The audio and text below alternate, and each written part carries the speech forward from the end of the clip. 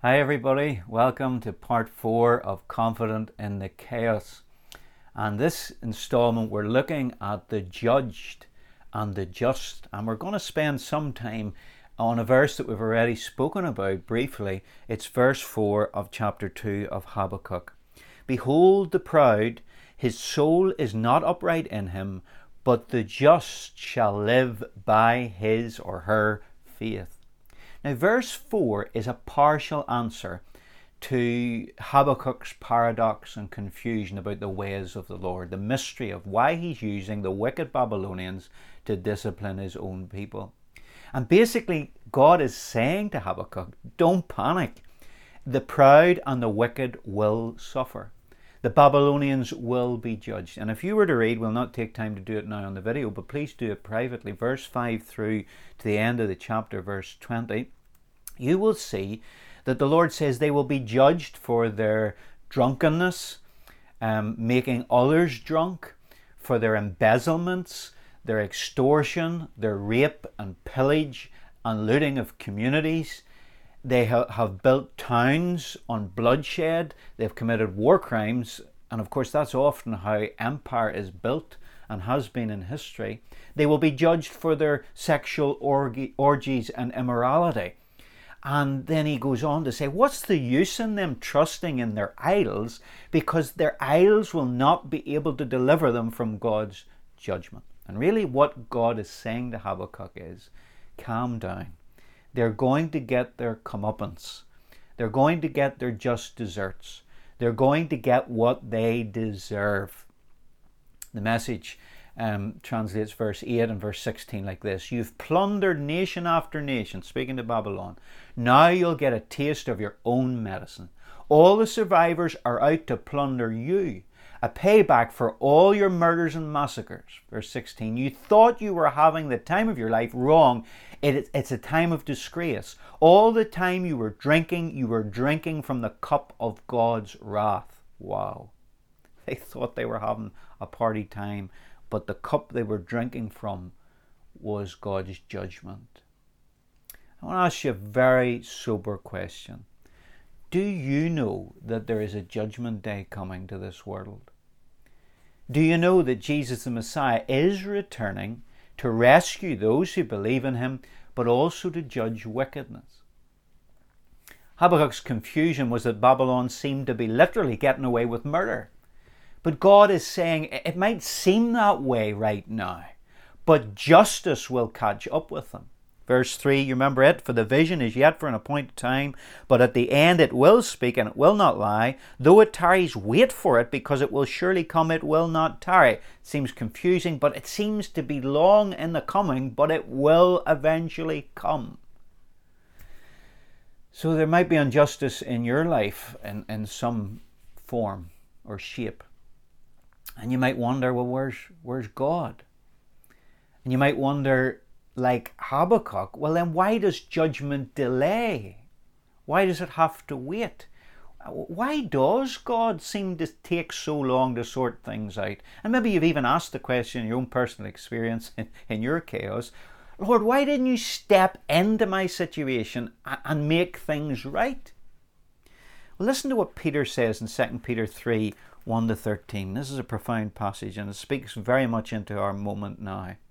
Beloved, I now write to you this second epistle, in both of which I stir up your pure minds by way of reminder, that you may be mindful of the words which were spoken before by the holy prophets, like Habakkuk, and of commandment to us, the apostles of the Lord and Saviour, knowing this, scoffers will come in the last days, walking according to their own lusts, and saying, where is the promise of his coming?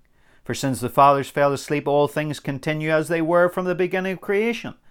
For this they willfully forget, that by the word of God the heavens were of old, and the earth standing out of water and in the water, by which the world that then existed perished, being flooded with water. But the heavens and the earth, which are now preserved by the same word, are reserved for fire until the day of judgment and perdition of ungodly men. But beloved, do not forget this one thing, that with the Lord 1 day is as 1,000 years, and 1,000 years is 1 day. The Lord is not slack concerning his promise, as some count slackness, but is long-suffering toward us, not willing that any should perish, but that all should come to repentance. But the day of the Lord will come as a thief in the night, in which the heavens will pass away with a great noise, and the elements will melt with fervent heat. Both the earth and the works that are in it will be burned up. Therefore, since all these things will be dissolved, what manner of persons ought you to be in holy conduct and godliness, looking for and hastening for the coming of the day of God? Consider this. Why does God take so long to bring justice? The answer, Peter says, is he is going to come. 1 day is like 1,000 years for God, and 1,000 years as 1 day. But don't make the mistake that scoffers make when they say, people have talked about judgment for years, but it never came.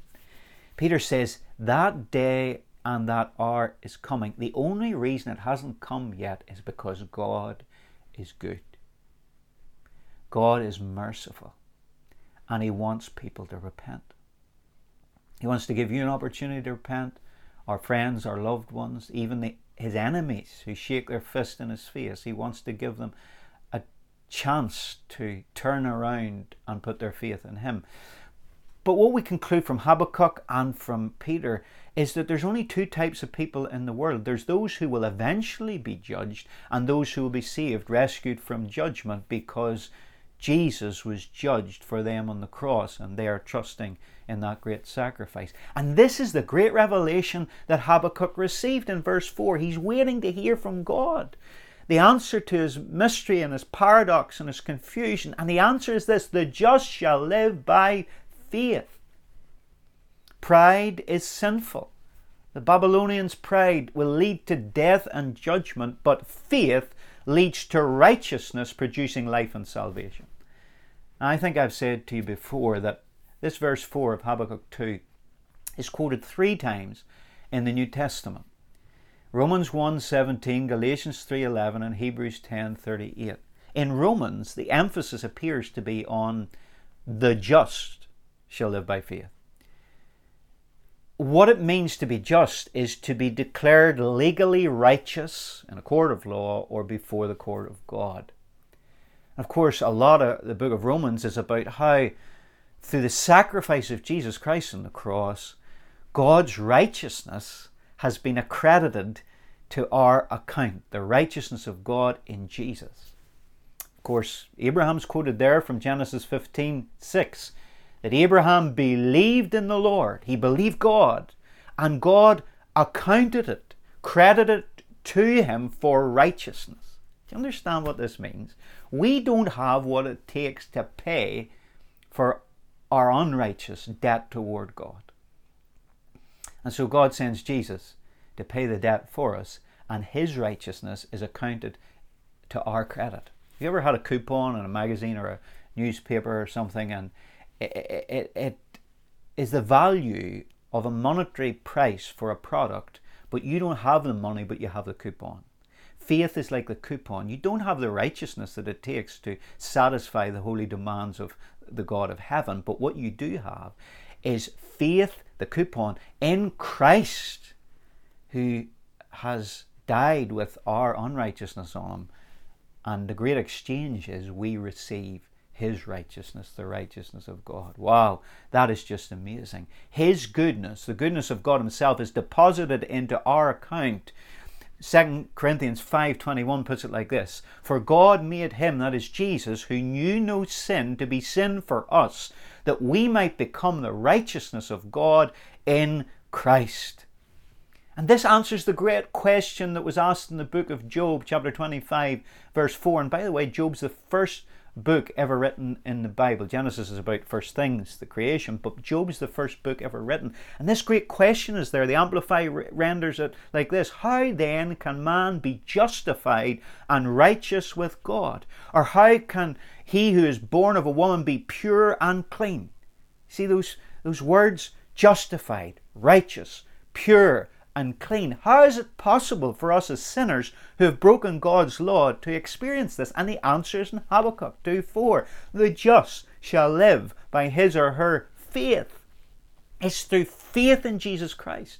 Faith in what he accomplished when he exchanged our unrighteousness that he took on himself for his righteousness, the very righteousness of God. Romans 5 verse 1 says, therefore, having been justified by faith, we have peace with God, being made right, being made pure and clean with God through faith. Titus 3:5 says, it's not by works of righteousness that we have done, but according to God's mercy he has saved us. You see, don't be under this illusion that you can earn credit with God through good works or keeping of laws or anything like that. I'm not saying that we should be bad or break God's laws, but it's very obvious from the Bible that that's not the way that we get right with God. We get right with God through faith in Jesus Christ, his sacrifice, his righteousness that is accredited to us when we repent and believe in him. And then this verse 4 of Habakkuk's quoted again in Galatians 3:11, and the emphasis seems to be there, shall live. The just, they shall live by faith. And you see, the whole controversy there in Galatians was there were what are known as Judaizers who came in, false teachers who were teaching the believers there, they were Christians, that yes, you're justified by faith, but it's faith and. It's faith plus your good works, keeping the law, becoming de facto Jews,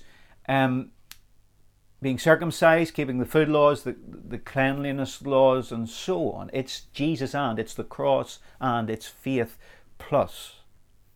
But Paul comes in and says, no, the law cannot save you. In fact, the law, though it is good in itself, because we are weak in sinful flesh, the law brings death. But it's faith that brings the Holy Spirit. You were born again by faith. You were... you saw miracles among you by the hearing of faith, Paul says in Galatians. And just as you began in faith, you continue in faith by the power of the Spirit, not by the works of the law. You see, in this chaotic situation that we find ourselves in the world, or in your own micro chaos in your personal life, listen to me. The way you will survive and be confident is through saving faith in Jesus Christ, knowing that whether Jesus returns or whether you die or whether your whole world caves in, and we hope that doesn't happen in that respect personally for you, but faith in Christ and knowing that you're built on the solid rock and whatever comes, it's well with your soul, that gets you through. But equally, that's the way not only we die, that's the way we live. We live with a confidence in God that he will get us through. The just live by faith. We get closer to God not by works but by faith. We experience God in greater levels and degrees by faith. We get holy, and that is a call to be holy, but it comes by faith, not by works. And then the third quotation of Habakkuk 2:4 in the New Testament is Hebrews 10:38. And the emphasis there seems to be on faith itself. The just shall live by faith. And of course, chapter 11 is that great faith chapter. And these Christians, of course, were Jews who had converted, they're still Jews, but they turned to faith in the Messiah, Jesus. And they're being persecuted for it. And the message in the epistle is, don't waver. Don't turn back to your old dead ways in the law. But it's going to be faith that will get you through. The just live by faith, not works, not dead religion. Don't go back to all that stuff.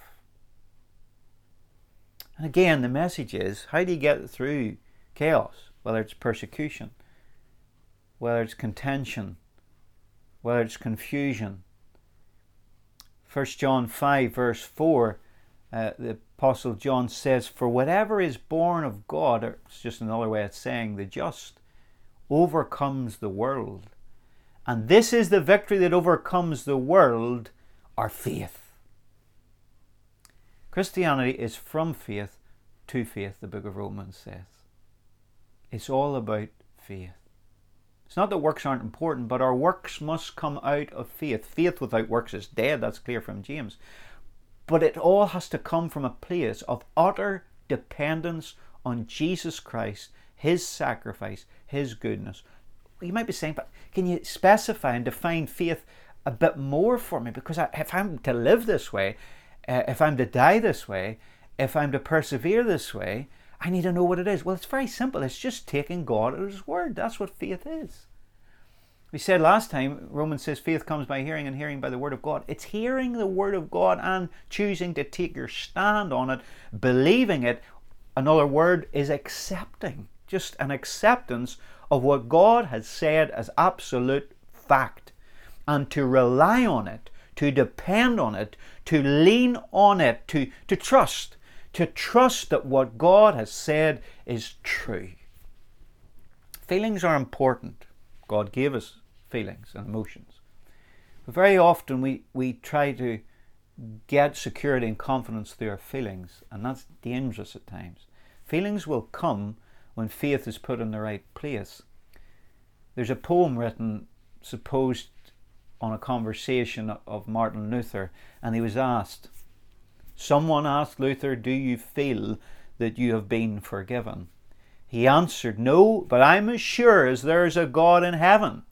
The feelings come and feelings go, and feelings are deceiving. My warrant is the word of God, naught else is worth believing. See what he's saying?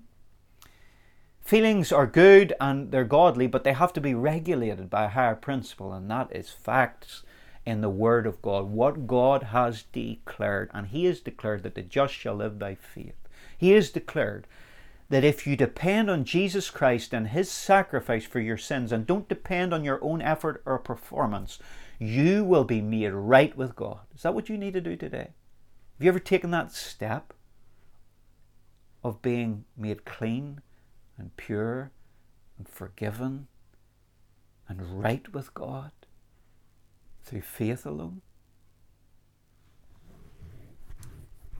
Christian, a lot of us start out with faith in Jesus and we're born again, but when we try to keep going with our own steam, rather than by the power of the Holy Spirit, that we engage through faith in who Jesus is and what Jesus does and the indwelling Christ within us by his Spirit. Rabbi Simlai, he was a 3rd century Talmudic rabbi, he noted this. Moses gave 365 prohibitions and 248 positive commands. David in Psalm 15, you can look this up later yourself, replaced them with 11 requirements. Isaiah in Isaiah 33, 14 and 15 made them 6. Micah in Micah 6, 8 binds them to 3. But Habakkuk reduces them all to 1. The just shall live by his or her faith. If you don't want to be among the judged, and listen to me, Jesus is coming soon, and I preached a sermon recently at a church, you can look it up, about that. Jesus is coming soon, and all the signs are pointing to his return, and he will be coming to judge the wickedness, and he will also be coming to rescue the righteous. And that's not people who are righteous by their own works, but made righteous by faith in him and what he did for us on this earth. What group will you be in? Will you live eternally because your faith is in Christ and you've been justified? Or will you die eternally because you've been relying on your own performance and your own wicked deeds have submerged you under the judgment of God? And in this life you've been eating and drinking and being merry, but not realizing that you actually have been drinking at the cup of God's wrath because you're not right with him. I come to you today and I plead with you to put your faith in Jesus Christ and his great sacrifice, to turn from your sins and believe the gospel and be made right with God. And Christian, that you may be ready too for Christ's return by living a life of faith and overcoming the chaotic circumstances that are in our environment, in our world today. Pray with me. If you don't know Jesus Christ as your Saviour, pray this prayer. God, I come to you in the name of your Son, the Lord Jesus Christ. And I confess to you I am a sinner. I've broken your laws. But I ask you to forgive me because Jesus died for me. And I choose to trust in him to receive your goodness so that I might be accepted in your sight. Make me your child. I confess Jesus is Lord and fill me with the Holy Spirit. Do that now and know the confidence that you are made right with God. And Christian, can I challenge you that in this dark hour, will you make sure that you're living a life of faith and confidence to get through, but more than just to survive, to thrive with a life of faith and abundance in Jesus Christ. The thief comes to steal, kill and destroy. He has come to give us life overflowing. That is your portion and inheritance in Christ. So let's lay hold of it by faith and confidence in him. God bless you. See you next time.